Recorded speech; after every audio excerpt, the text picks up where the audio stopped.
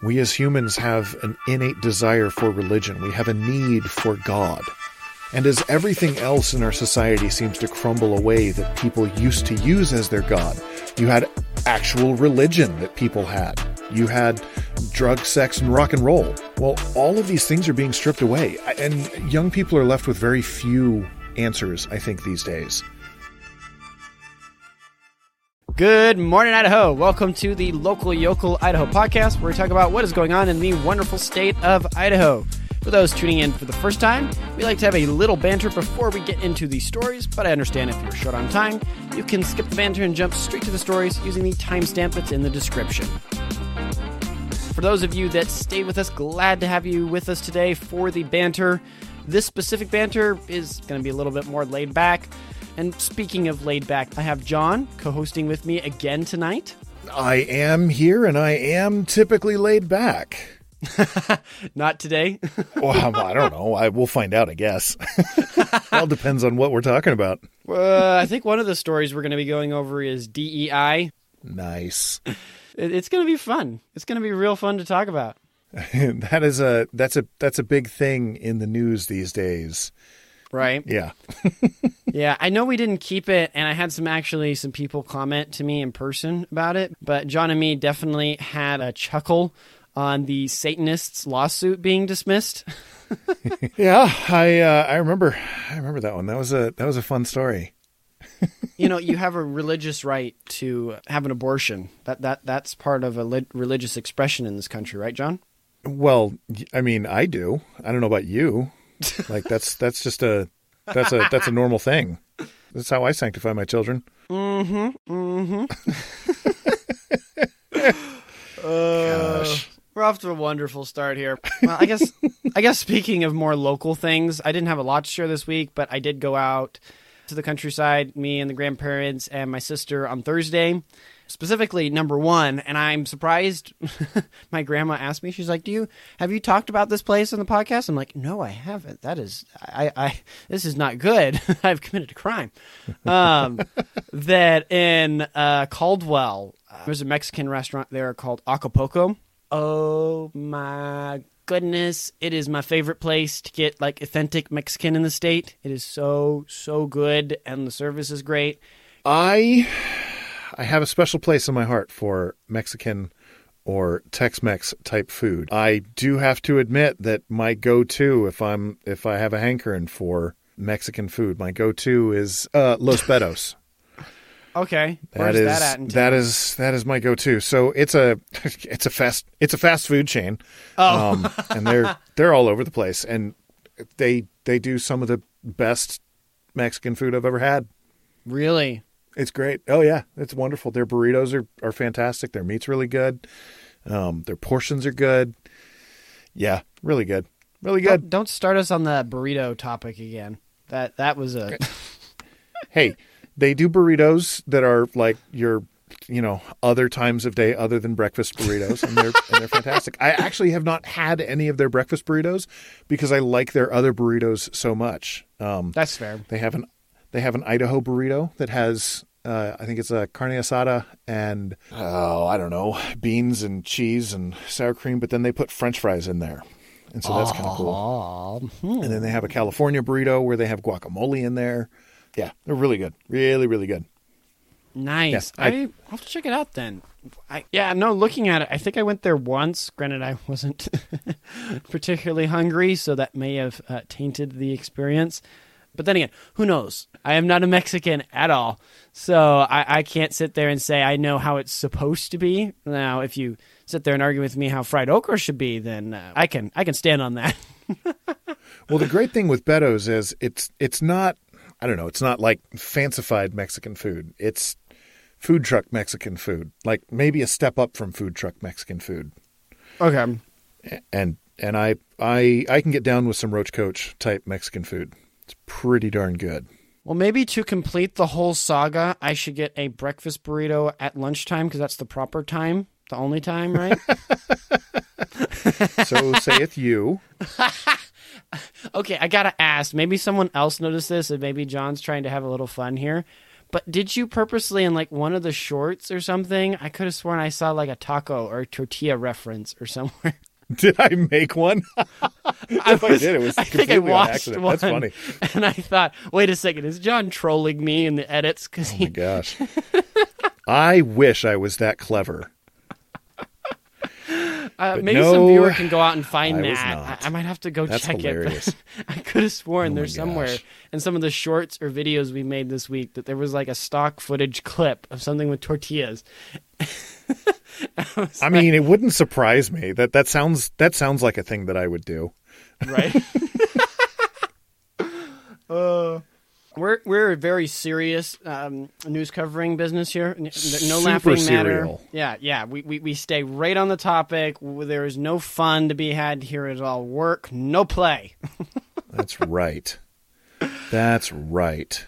But yeah, any case, grounding us in our discussion there and getting us to the stories here. After Acapulco, we went over to Sweet, and there's a restaurant there called Anderson Reserve. Really, really place to go in. Their cinnamon rolls are to die for. Oh, we got one. They're like the size of a small pizza, like a very small pizza, like nice, big. And we got one because we're just like, this is so big. This looks cool, you know. And me and my sister had it for breakfast, and it was so delicious. But anywho, you can go there, and they've got like this whole glass panel where you can look out. And they got like a water features and stuff and things, and you can see the mountains there. It was really cool because part of the mountains were like getting snow as we were eating, and then the mountains were clearing, so you could see it at times. It was awesome, you know, and all that. But one of the things that was really funny is the waitress. She came up, and it's kind of got this 2 levels, so there's the bottom bit, but then you can go up in like the loft, which is really nice and kind of see out over the area. And over to like the north side of the building, there's this big like center gravel bit, and there's like a walkway that goes out to it. And it looks like they're laying a bunch of sprinkler lines or something out there. And I asked the lady, like, what's going on out there or whatever else? And she's like, well, that's a helicopter pad. And I was like, what? So apparently you can take a helicopter ride from the airport here in Caldwell. And they'll fly you around the valley so you can see stuff from like an aerial vantage point, and then drop you off there for lunch and fly you back to Caldwell. Because, you know, why not? why wouldn't you want to do that? I was like, I mean, that's what I've always said. Why do I have to do this car thing? Cars are lame. I would rather a helicopter. But in any case, it is really cool to go up there. It was expensive, but it was tasty. If you're just wanting to go for a day drive and have some really nice food and a view, it would probably be really cool to drop by there, and then you could go by Emmett. But that was kind of the day trip. I thought I'd share it with you guys because, you know, I have a feeling the viewer out there is someone who's interested in Idaho and all these little tidbits, and hopefully down the line we'll do some videos on them and stuff. But I think we'll move on to the news stories here. Starting off our first news story here, Idaho Capitol votes for fiscal prudence, a new dawn in budget reform. This comes by the Idaho Freedom Foundation by Ronald M. Nate, Ph.D. So diving into the recent developments in the Idaho Capitol that could have significant implications for Idahoans grappling with inflation, taxes, and government overreach. First kind of section starting off here, budget reform. Government spending in Idaho has surged by 54% in the past 4 years. However, a new budget process separating base budgets from growth budgets could curb this trend, leading to lower spending and, consequently, lower taxes. This reform means that the legislature can vote to maintain the function of agencies without necessarily endorsing government expansion. Despite attempts by legislatures to derail this process, the House and Senate have approved the base budget without the large increases, indicating that growth budgets will now be considered separately. But with that said, it's not all been roses. 2 sets of bills making their way through the House and Senate. One set followed the budget reform plans, which we just talked about, separating the base budget from line items, while the other set included all spending for each agency in one bill.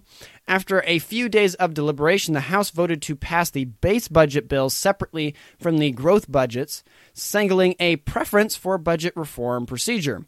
The Senate followed suit, voting to ratify the budget reform process. However, this week was not without its casualties.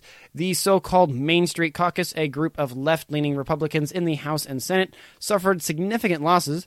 Their attempts to hijack the Budget Committee were thwarted, and the House Majority Leader Megan Blanksma, a supporter of the hijack plan, was ousted from her office. In summary, this week saw a victory for fiscal responsibility, with the budget reform process promising to curb government spending and waste. We commend those legislatures who stood by their principles and voted for fiscal responsibility despite the pressures they faced. Which, shameless plug before we get any further into the story, and if you haven't already gone over and seen it, I would highly recommend it. I did an interview with Nicholas Kleinworth over at the Idaho Freedom Foundation, and we talked about some of the stuff that is related in this bill, specifically the part about separating the two between bills that are just, hey, we're supporting the status quo, and hey, we want to actually expand a program, and went into discussion and conversation on that, and he goes into that in more depth. So if you think that's a really cool concept, which I know me and John are probably going to talk about a little bit here, I would highly recommend you go over there and check out that interview because I had a really fun time doing that with him, and he kind of expands on those. But with that said, definitely an interesting week with the legislature there based on this report as well and other things I'm hearing. I didn't know all the back-end things going on, but I guess it makes sense. I did hear it was a really crazy week of that the Idaho Freedom Foundation and their supporters and stuff were trying to push to have this separate system, right, where it's like you can vote for the funding to still be there for, I don't know, the highway district or the police, right? But that doesn't mean you have to vote to expand them, to give them more money. And they want that really separated, which I think is a great idea, mainly for the fact that there's so many times we see, even at the federal level, right, that you'll kind of demonize and be like, well, you don't like the police, or you don't support the army, or you don't support X thing, or right, because it's some stinking giant omnibus bill that has a bunch of other things in it. So it's almost, I'm very glad to see that they're trying to do efforts like this. So it's much easier for both me, for the researcher, and also for you, the viewer, and the general public, right, to know, did they vote for increases or not, which I think is a great thing. And so it sounds like, from what I've heard from people, the more left-leaning or the people that prefer to spend a little bit more, we'll put it that way, we're throwing the book at trying to stop this, and it looks like it didn't work out for them from what I'm seeing, and we'll see how the aftermath plays out. Yeah, you have to watch out for Omnibus Prime. He'll come and get you. Yeah, I know it's one of John's favorite topics. Reference. Thankfully, that one did not fly over my head, ladies and gentlemen. I do know about Transformers. So, yeah, this is interesting to me. I find it kind of funny, the last bit, the beatdown in the House, the Main Street Caucus, left-leaning Republicans in the House and Senate suffered significant losses. Their attempts to hijack the Budget Committee were thwarted. Things like this make me laugh and make me want to, make me want to think about even running for office, just to be in the room when these things happen and be a part of it so I can point and laugh. Right. Like, this stuff is ridiculous. It makes me think, or this attempt to thwart things by left-leaning Republicans makes me think about the push for open primaries by Democrats in the state of Idaho. Because this is clearly a group of, it says left-leaning Republicans, but what is a left-leaning Republican? Well, that's a Democrat. I like that we're talking about separating base budgets into line items. I think that's a good idea. I think that would be great. Yes, that means that our representatives would have more things to vote on, but also that makes it more transparent. It makes it way more transparent. And also, then if you have people clamoring for, defund the police, you can actually bring up something and be like, all right, we're defunding the police. Here you go. Here's the thing that you asked for. Or right. Maybe not that one specifically, but with other such items, it makes sense to me. Transparency is always a good thing. You brought up the, Omnibus Prime, and I think that is one of the problems that our, at least federal government has.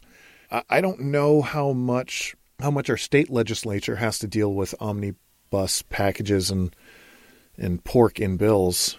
I would hope they don't have to, because I would hope that that's not a thing that our local politicians would want to deal with. On that, here again, as best as I've understood it and seen it and watching stuff over last year's legislature and this one, There aren't a lot of stuff that are pork-wise. The budget bills are the one thing, which I'm glad to see that there's kind of some efforts trying to streamline those and make it more transparent, because money stuff is so complex. It's so confusing. There again, shameless plug for the interview with Nicholas Kleinworth. And so anything we can try to do to make that process more understandable for the common person to then keep the representative accountable, I think is a great thing. But the one thing that I feel like that rears its head a lot more at the local state level, and sometimes a lot at the county level, is things getting lost in committees where, oh, cool, it passed the House, and then it gets lost in some committee for the Senate. Or it passed the Senate, and then it got lost in a committee for the House or something, where committees a lot of times can be those places where things bog down and get lost and stuff. Not to say I'm against committees. If someone's going to go clip this out or something like that, I'm not saying that at all. They have their place.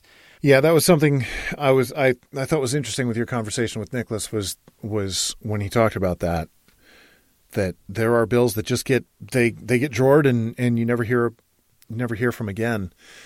And sometimes I want to believe it's an honest mistake, and somebody passes it, it comes to the committee talks about it, it gets tabled, and then just other stuff takes up the rest of their time and they never get back to it. That's my hope with some of these things. The reality, I think, is that a lot of bills that would actually change things end up getting drawered. Purposefully. Yeah. They're intentionally, accidentally put away. Right. But there again, shameless encouragement for everyone out there, and I have no doubt probably the person listening to this is doing this, but if you're not, this is another example I would highly encourage you. You don't need to keep it with it all. You can listen to here. You can listen to the Idaho Freedom Foundation. There's a couple really great resources out there, but at least just be involved with your representative. That if there's a bill that you see that we talk about on here or you read about and you're really passionate that you want it to keep moving, just regularly send them an email and be like, hey, how's it going with that bill? Because either if you're showing that persistence, that you're wanting that and you're interested in that and showing that public support, a lot of times senators or our representatives, they'll go and be like, hey, what's going on with this? I'm getting people asking, where is it at? And it makes it a lot harder to table or mothball bills. Yeah. But in any case, some good stuff. Very glad to hear it. Like we said, commendable to those legislatures that stood with what they believed on, right? That ran on that we can't be spending like crazy. We need to be responsible adults with our money, and we need to be transparent with our constituents. So glad on you. It sounds like it's been a crazy week there, and now you get to reap the rewards of that, hopefully, and us as Idahoans as a whole with some more, hopefully, transparent and responsible spending. Now, speaking of a thing that usually is not quite as transparent and doesn't spend money quite as well, healthcare in Idaho. The debate over Medicare reform. This comes by the Coeur d'Alene / Post Falls Press by Kyle Fanninsteel / Idaho Capital Sun. In a recent development in Idaho's legislative landscape, a complex Medicaid reform bill, House Bill 419, has been held in committee. The decision came after doctors and other stakeholders voiced concerns that the bill could potentially repeal Medicare expansion. The bill, which includes 11 new requirements, proposed new work stipulations, and a ban on Medicaid covering gender-affirming care for adults. Policies that Governor Brad Little has previously supported. The bill's sponsor, Representative Jordan Redmond, argued that the legislation was designed to strengthen Medicaid by ensuring that those most in need maintain access to care. He suggested that the new regulations could help combat abuse and fraud in the program, improve the state's budget, and prevent wait lists for care. However, several of the nearly 36 people who testified to the committee countered that the bill seemed like a convoluted way to repeal Medicaid expansion. The bill is part of a broader push by Idaho Republicans to cut Medicaid costs, a $4.6 billion program funded mostly by the federal government. Redmond's bill follows up on the work by interim committee last year that was tasked with finding ways to save money in Medicaid. However, the committee did not come to a conclusion about how to restructure Medicaid funding. The bill's fiscal notes estimate it could save the state up to $109 million. However, if the bill's requirements are not met by July 1st, 2025, the Idaho Department of Health and Welfare would be required to repeal expansion by October of 2025. The bill would have also required agencies to try to cap enrollment in Medicaid expansion, either at at 50,000 people, or at the total number of adults on Medicaid who were disabled or at age 65 and up. This story underscores the ongoing debate over healthcare reform in Idaho and the potential impact on the state's most vulnerable citizens. Which, it's the hot-button topic that we all love to talk about, the medical industry, Medicaid, and insurance. The first one, I guess, the point here that longtime viewers will know we're going to highlight is Medicaid covering gender-affirming care for adults, which I would argue there's a lot of people in Idaho that wouldn't want their tax dollars to go to that. Granted, in all fairness, a lot of our funding comes from the federal government, so we might not be spending for most of our Medicaid, but we should still spend the money we get from the federal government responsibly. Governor Lill's position on that is supportive of it, which is another thing to be aware of for future elections, wink, wink. But anything we can do to kind of decrease it, it's sad to hear that this seems to have been slightly mothballed. It's being held in committee, so it's not completely out of the pale, but that also means it looks like it hasn't been voted on. Yeah, this is an interesting one. As someone who's used Medicaid in the past, our second daughter was born on Medicaid, and we've been on it here and there at times before. I want there to be a safety net for people who need it. At the same time, healthcare is not a human right. You don't have a right to healthcare. Rights are things that are endowed by a creator. Right. You have a right to speak. You have a right to protect yourself. You have a right to pursue happiness to the best of your ability. You don't have a right to have someone else do something to or for you. I don't have the right to walk into someone else's store, take their things and leave because, well, it makes me happy. You don't have a right to walk into a doctor's office and say, "Doc, I got shot. You need to take this bullet out of me." Now, hopefully the doctor, seeing a gunshot victim, would go, "Wow, I need to help this guy. I took the Hippocratic Oath, do no harm. I want to help him. I will help him to the best of my ability." But once you get past that point and say, "All right, so how is this being paid for?" And the guy's like, "Well, I got no money." Well, now we have a problem because dude just took a lot of money and didn't. He stole the doctor's time. Now, I can hear what a lot of people say is, well, but doctors have a lot of money. They should be able to give back to the community. And while as true as that may or may not be, while doctors do make money, they don't make that much money. Especially nowadays. To be able to always just give all of their money away. And so, long way around the bush here. I think it's good that we would cut back on Medicaid expenses. Also, looking at Idaho's budget, the two biggest line items that we have are education and Medicaid, or health insurance, I guess, Medicare and Medicaid. And so if we want to reduce our budget, you mentioned it earlier, if we want to reduce our reliance on the federal dollar, then this is one of the biggest things that we can do is cut Medicaid programs. And it sucks for people that are on it. I get it. I've been there. But that should be impetus to get out of that position and get out of that situation. Right. And to adapt that system that, there again, markets, they get used to it. If you sit there in the government, right, in the bottom level of people like, well, I can always get Medicaid, right? Well, what does that happen to other either good or bad insurers, right, that would have otherwise been there? Those low-level people that help those, right, that are in need at that level. Yep. What's the role of the church then? I would argue for a long time in America that was the role of the church. And also that's why you saw a lot of hospitals and doctors, right, that were funded or different clinics, right, from gospel professionals. Granted, I can hear people, religion and stuff, but hey, in this case, I can say, don't worry about separation church and state. We're talking about the free market, baby. Because I would argue that that's where the church excels in that. You're like, well, what about the needy people? Well, the church. That I would argue that is both the role it should play. And even if you're a person who's a skeptic that's not religious, if we go back in history when the church has played that role in society, I would argue society functions a lot better when the state is not the main medical provider or takes care of the needy. The needy are for the church. But anyway, getting off my church soapbox there.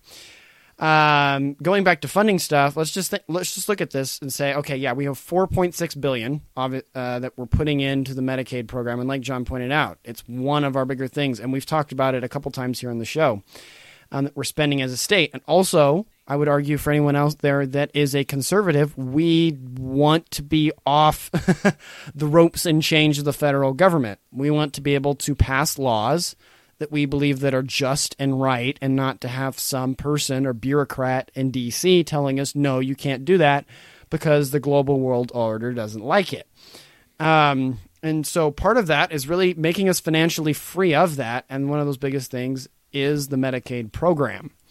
Now, then giving that double side, say we have all that money that we freed up, and maybe you say, okay, but it's free money, we should still take it. Okay, maybe you can make a case for that. $4.6 billion, imagine all the road upgrades we could do in the state. Everything that we're always complaining, right, about traffic and things. All that could be diverted there. Maybe all the people, I don't agree with it, that are whining about public schools, right? You could put it there, right? Or even better, above all those other options and the most conservative of them, what if that $4.6 billion or whatever percentage of that comes from the Idahoan went back in your pocket that then you could spend on your own insurance? Or that you can invest in nonprofits that then could offer medical care to people that are in need, that could spend it way more wisely than the government. So anyway, with those things said, and me and John both getting off the pulpit, right? I did go and look it up real quick. It was voted in the Welfare Committee, a vote of 8-5 to hold the bill in committee there, which for all intents and purposes, I think has effectively shelved it. We'll see if anything comes of it. Here again, the legislative session, I think we still have a little bit. I think we go into March, maybe April. I can't remember when we end. So there's still time. It could get rewritten and brought out again. And there again, call your senator, call your House representative in this case, right? This is something that you passionately want or passionately don't want. That's also an option. Please let them know, because these are examples of situations where you should be involved in that discussion, and it has a huge effect in shaping things that I think shape a lot of us, that you're like, well, I'm not old. What does Medicaid do after me? Or I'm not poor. Well, no, that money and how the state allocates it affects industries. It affects the local economy of our entire state and the profitability of it. So there again, little plug. Go talk to your representative, and also just be aware that stuff like this is trying to be moved. And also, here again, I would like to point this out, that Governor Little has previously supported stuff like this. Now, we all make mistakes, right? Previously could mean that he's had a change. Maybe he has, but I think from past things personally, Mr. Little likes to put his finger up in the air and test which way the wind is going. So I guess for those out there, you might want to be aware of that with our wonderful governor at the moment. Hey there, since you made it to this, you probably enjoy the show, and that probably means you want to keep up with all things Idaho. So don't forget to hit the subscribe button or the follow button on YouTube, Rumble, or Twitter. That way you don't miss out on any of our future content about Idaho. Not to mention, if you found our content valuable and think it might benefit others, please like and share it. We have short clips from the show on our YouTube, Rumble, and Twitter accounts. Also, for our audio-only listeners, please rate the show and leave us a review. Your feedback helps us out a ton to improve the channel as a whole. Thank you for your support and for being part of the local Yokel Idaho community. Together, we can hopefully keep Idaho informed, engaged, and involved in this wonderful state. Now, let's dive back into the show. And next up, we have Idaho's DEI spending in universities nearly triples, and it sparks debate. This comes from the Idaho Freedom Foundation by Anna Miller and Scott Yaner. In a revealing analysis by the Idaho Freedom Foundation, Idaho's public university system has seen a dramatic increase in spending on diversity, equity, and inclusion, or DEI, administrators. The report, authored by Anna Miller and Scott Yaner, highlights a surge from approximately $2.2 million in 2022 to nearly $6 million in just 2 years. This near tripling of DEI administrative costs has sparked a conversation about DEI initiatives' role and financial impact within Idaho's higher education institutions. DEI, criticized as a diverse ideology, categorizes individuals based on immutable characteristics, creating a binary of oppressed and oppressor groups. The report argues that such practices not only divide, but also detract from the educational mission of these institutions. The investigation found that Idaho's 4 public universities employ 75 administrators dedicated to DEI, with strategic plans and offices specifically focused on these initiatives. Despite legislative efforts to curb the expansion of DEI and social justice ideologies in higher education, universities have reportedly accelerated their DEI efforts, often in defiance of legislative directives.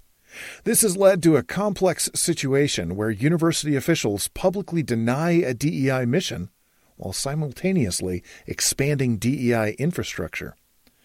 Boise State University stands out as the leading DEI institution in the state, with a vice provost for inclusion and belonging who commands a 6-figure salary. BSU's DEI staff, the largest among Idaho's universities, plays a significant role in university operations, influencing hiring policies, student recruitment, and offering an increased number of DEI-related training and events. The University of Idaho has also made significant commitments to DEI, establishing a Council of Diversity and Inclusion and dedicating substantial resources to implementing its DEI mission. U of I's Chief Diversity Officer is the highest-paid DEI administrator in the state, earning a 6-figure salary. The report suggests that while currently optional, DEI training may become mandatory as DEI infrastructure matures. In contrast, Idaho State University and Lewis Clark State College are at different stages of DEI development, with ISU having a smaller DEI presence and LCSC just beginning to build its DEI infrastructure. The report concludes that strong legislative action is necessary to redirect universities toward their core educational missions and away from discriminatory DEI efforts. This comprehensive analysis raises critical questions about DEI initiatives' costs, impact, and future direction in Idaho's public universities. Which it makes me laugh that we think that we can change the way our universities are headed through legislation, when clearly the legislation that we've already passed to try and curb where they're going hasn't worked. Just an observation. Right. And I think that really comes to the nature of, the nature of the institutions, right?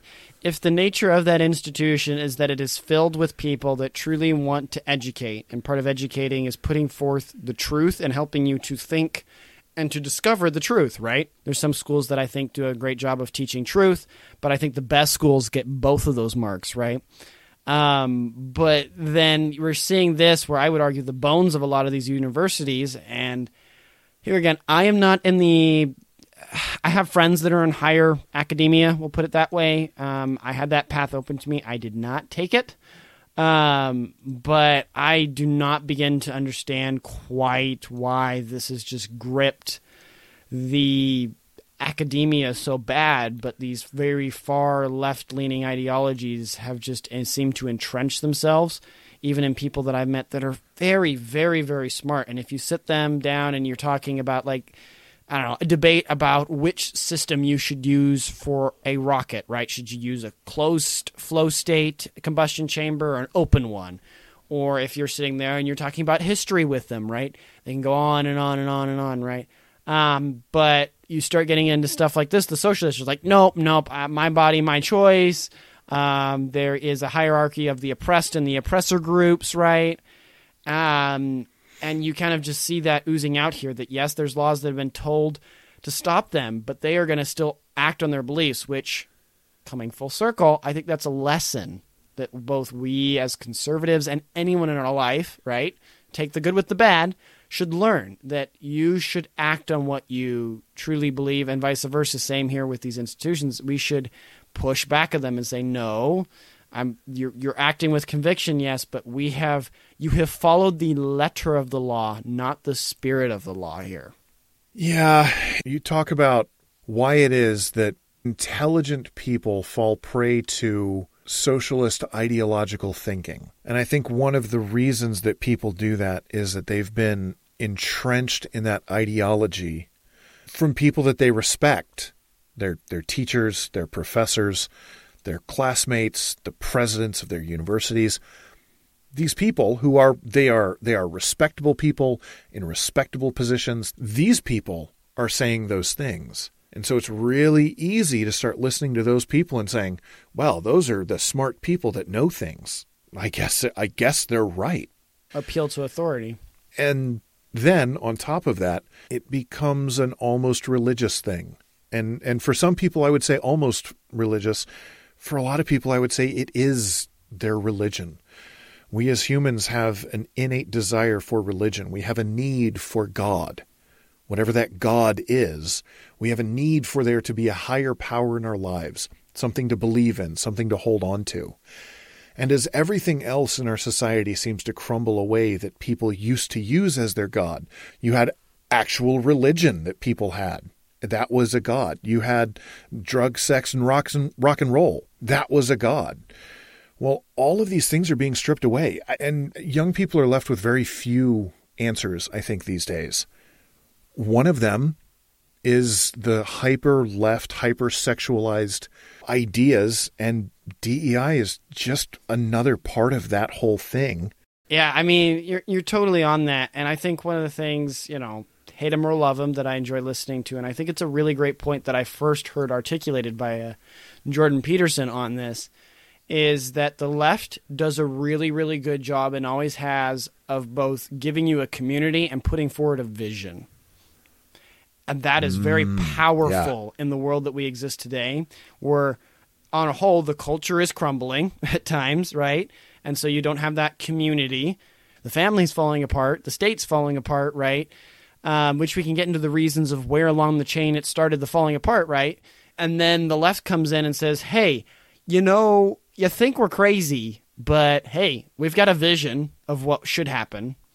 And we have a community of people, and we will irrationally protect you. And I can see where that has a certain level of appeal, especially in the day we exist. And so we that stand on what is right and say and hopefully share with other people what is wrong, we need to come up with a robust definition of a vision and that community. I would argue for us on the right and conservatives, that should be rallying and making our communal foundation the church and the nuclear family and having robust family and robust church lives. And then on that vision, not squabbling and bickering over the minute details and sitting down there and saying, we have a vision of X country, right? Is it going to be everything that everyone wants? No, it's not. But have that vision and move forward with it. And the left has done that, and if we can't put a vision forward, we can't even do our job at counterbalancing the opposition. And you kind of see that there again in the cultural element with these schools, if we're going full circle. In any case, kind of getting off our soapboxes there, DEI has its things. I think generally, as a culture, as we've kind of both gone over, we need to present a vision and have that community for people. And right now that is being provided more by DEI, and so you see it creeping in because we as humans need that. More than anything, we need the gospel. But in this situation, I think this shows, I guess, kind of sympathize or try to get in the mind of why they're fighting so hard for it when it's such, I would argue, a very divisive thing. But in any case, something to be aware of, especially if you're a person of any means that's listening, that is donating to colleges and stuff. You may want to start voting maybe a little bit with your funds. Now you might say, is there any college I can do that with?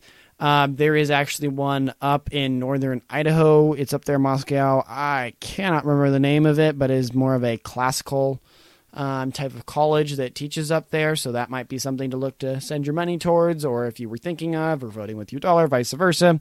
All those things, but definitely something to be aware of, and I wanted to share with you all. Now, coming to our last story and our fun story, especially after that last one where we kind of have a bit of a punching bag / frustrating venting moment about the culture, the art of hair.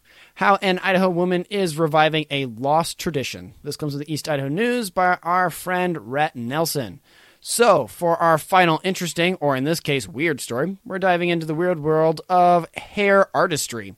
Meet Zen Hansen, a 41-year-old Rigby woman who has turned her fascination with hair into a thriving business. Zen is the proud owner of Hair Anthropology, a business that crafts bracelets, rings, and other keepsakes out of human hair.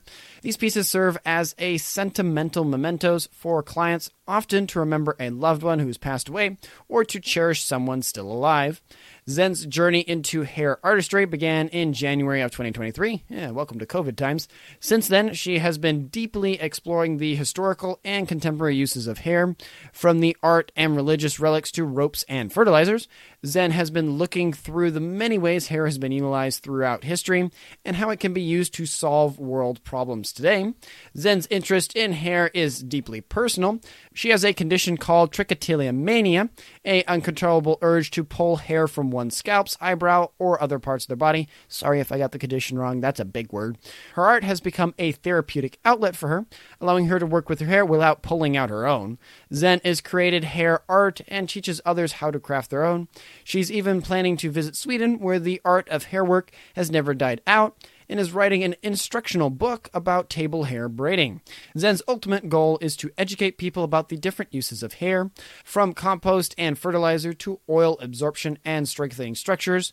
Zen believes hair is a material with untapped potential. To learn more about Zen and her work, you can email her at zen@hairanthropology.com or visit her website and Instagram page. Which definitely, I have to say, I think so far this takes the cake in the category of weird that I've talked about in the show. I didn't think I would ever be talking about hair when I talked about Idaho. I mean, I guess it makes some sense. Our body gives us these like natural threads we can use. But on the flip side, I had no idea there was a condition like this. I didn't know that was a condition. I mean, I didn't know there's a lot of things that are actually conditions, but that's cool that she's found a way to deal with that and not pull her own hair out.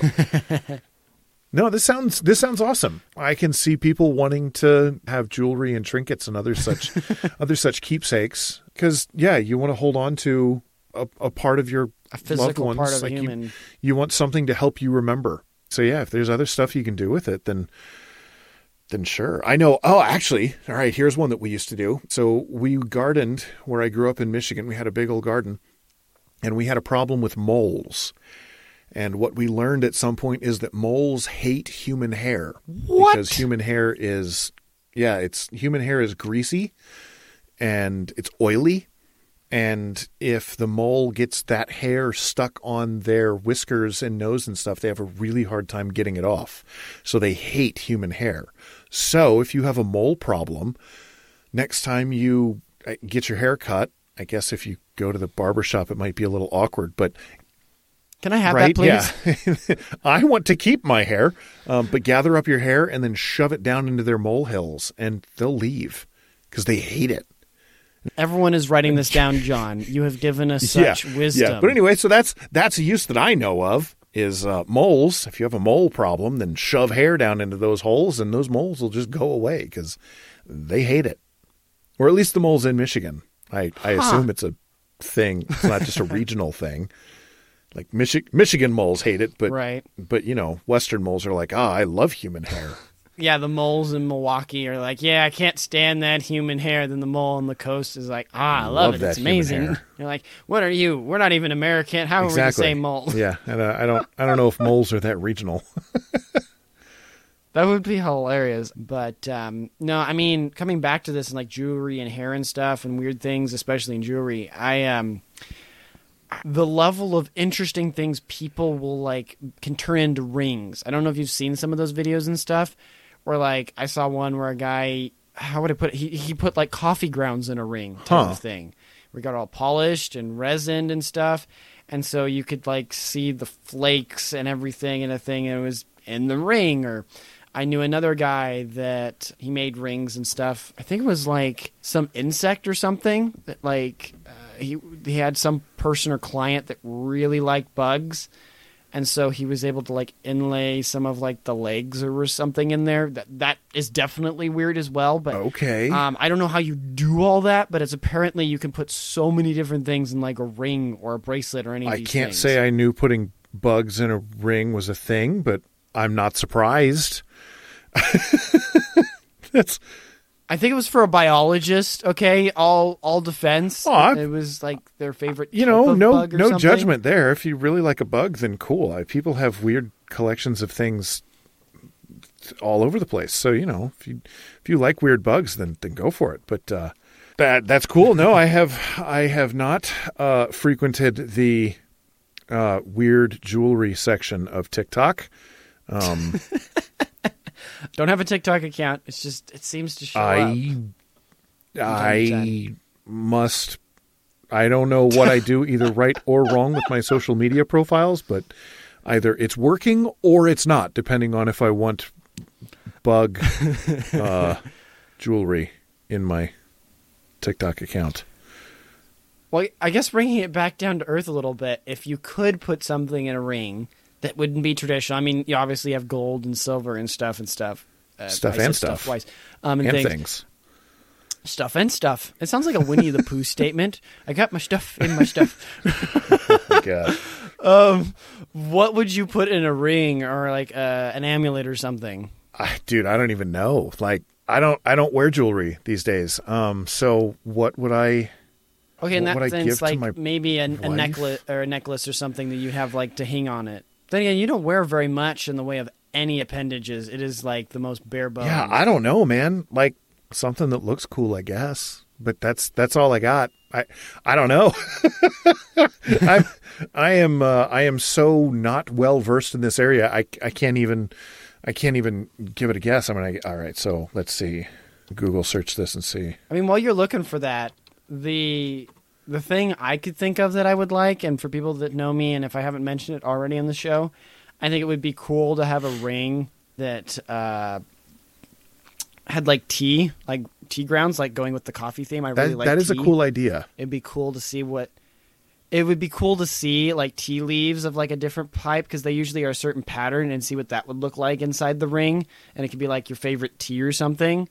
That sounds cool to me in a sense. Or I think it's safe to handle, but there's like this very specific material that was created at like the Nevada testing sites when they set off some of the bombs and stuff. And it'd be cool to get like a ring or something made out of it, and it has certain really unique properties, but it's only like it's only there in like Nevada, because the Russians, they set their bombs off in like the tundra, so there wasn't a lot of stuff turned to glass. I thought that would be cool, to have that little piece of history to be like, it's an American ore. It only occurs in America type of thing. Yeah, I don't know. So I did a weird jewelry Google search, came up with all kinds of things. Oh no! Little toilet paper bead rolls that you can wear as a necklace. What? There's a little bird head that is holding a pearl. That's interesting. Now we're going really wacky. There's a shrimp that somebody turned into an earring. What? So you can wear a shrimp as it's a necklace. I'm sorry. I don't know what it's with people and animals. Like, I understand wearing a fur, you know what I mean? Or, like, you have a pin that's in the style of a bird. It's not an actual bird or something. Well, But, like, I want to wear an insect. Or an ocean animal. Yeah. Shrimp is bugs. Then here's a Yoda ring that has Yoda's head that's just, like, popping out of the ring. So there's that. There's a guy in a wheelchair holding an AR-15 made out of white gold and diamonds. So, there's that. there's America. A set of Bob Ross earrings with the fro. Yeah. So what would I want as jewelry? No, I'm good. None of it. I'm good. I don't need normal jewelry, but I also don't really need weird jewelry. I'm kind of lame like that. I am boring. Right. I mean, there are other ways that you are deeply fascinating, and you bring many of those to the podcast with all your cultural references, which I desperately need because I lack them majorly. You uncultured swine. yes, that's a movie quote, by the way. If culture was knowing that the reason that signet rings existed and why we should bring them back means I'm cultured, then maybe I am. But if it's not, then I guess I'm lost. I'm lost. I'll just go drink my tea with my tea ring. You got nothing. I'm sorry. I don't know what to tell you. If you can't quote every part of Lord of the Rings verbatim, you are not cultured. Well, then I am not cultured at all. I can't go that far. Although I can tell you odd amounts of random trivia about it. So, I don't know. Maybe I'm more cultured than I let on. It is a possibility. You do know more pop culture than I do. Yeah, but I don't know if I would go so far as to say pop culture is culture. It's in the general category of culture. Now, I mean, I guess it's in the title, but but that's about it. Now, it could be, twice removed culture. Yeah, or maybe it's whose culture. Whose culture is it? Right, or the example of that, I truly believe the definition of modern art should not be in the category of art. That is not, as much as I am not that big of an art person, I could stand on this, that I generally am not a big art person, but if that is art, I hate art. Well, it's kind of like, so my sister-in-law was in music school for a long time. And so she came to the conclusion while doing like modern music theory classes where it would be, we are going to listen to this song by someone who created an entire album of The Sound of Silence. And not the Simon and Garfunkel song, which is awesome. No, just silence. That's just, music is about making air molecules at least move that's some. Not what it was. And so she came to the definition of, all right, so music is something that a child will dance to. And I heard that and I went, you know what? I can get down with that definition of music. Because we're not saying my child. We're just saying a child will dance to music. So whatever music you can come up with, if a child will dance to it, then it's music. If it's silence, child is not dancing to silence unless he's then dancing to the song that's in his head, which is not. If you have silence plus child does not equal dance. So I feel like there's probably a great definition like that for art as well, and it would exclude a lot of modern art. Oh, here's another earring. It's a half-eaten chicken nugget. It's been dipped in barbecue sauce. John, I didn't need to know. Ranch bottle or Lay's potato chips. Well, the potato chips are nice, but the ranch... Here's one that's a cuttlefish coming through someone's ear. That's kind of cool, actually. Stop. No, that one's that one's kind of cool. So if you've gauged your ear, you can have an earring that's a fish coming through your ear. I can get down with that one. That's kind of cool. Here's a fried egg that someone is wearing as a pendant. Okay. A beer bottle. Okay. As an earring. Welcome. Man,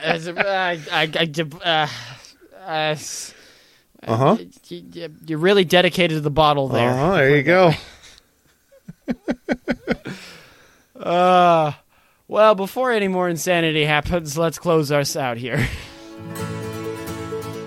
Thank you for listening to the entire podcast. I sincerely hope you found it enjoyable and valuable. If we missed any important points or provided incorrect information, please feel free to reach out to us via email at localyocalidaho2022@gmail.com or on Twitter by tweeting me at localyocalidaho. With the small team we have, we're not able to cover everything, but we do our best to cover the most interesting and important stories. Thank you for your continued support and assistance. That's all for now. I wish you a fantastic rest of your week. Godspeed.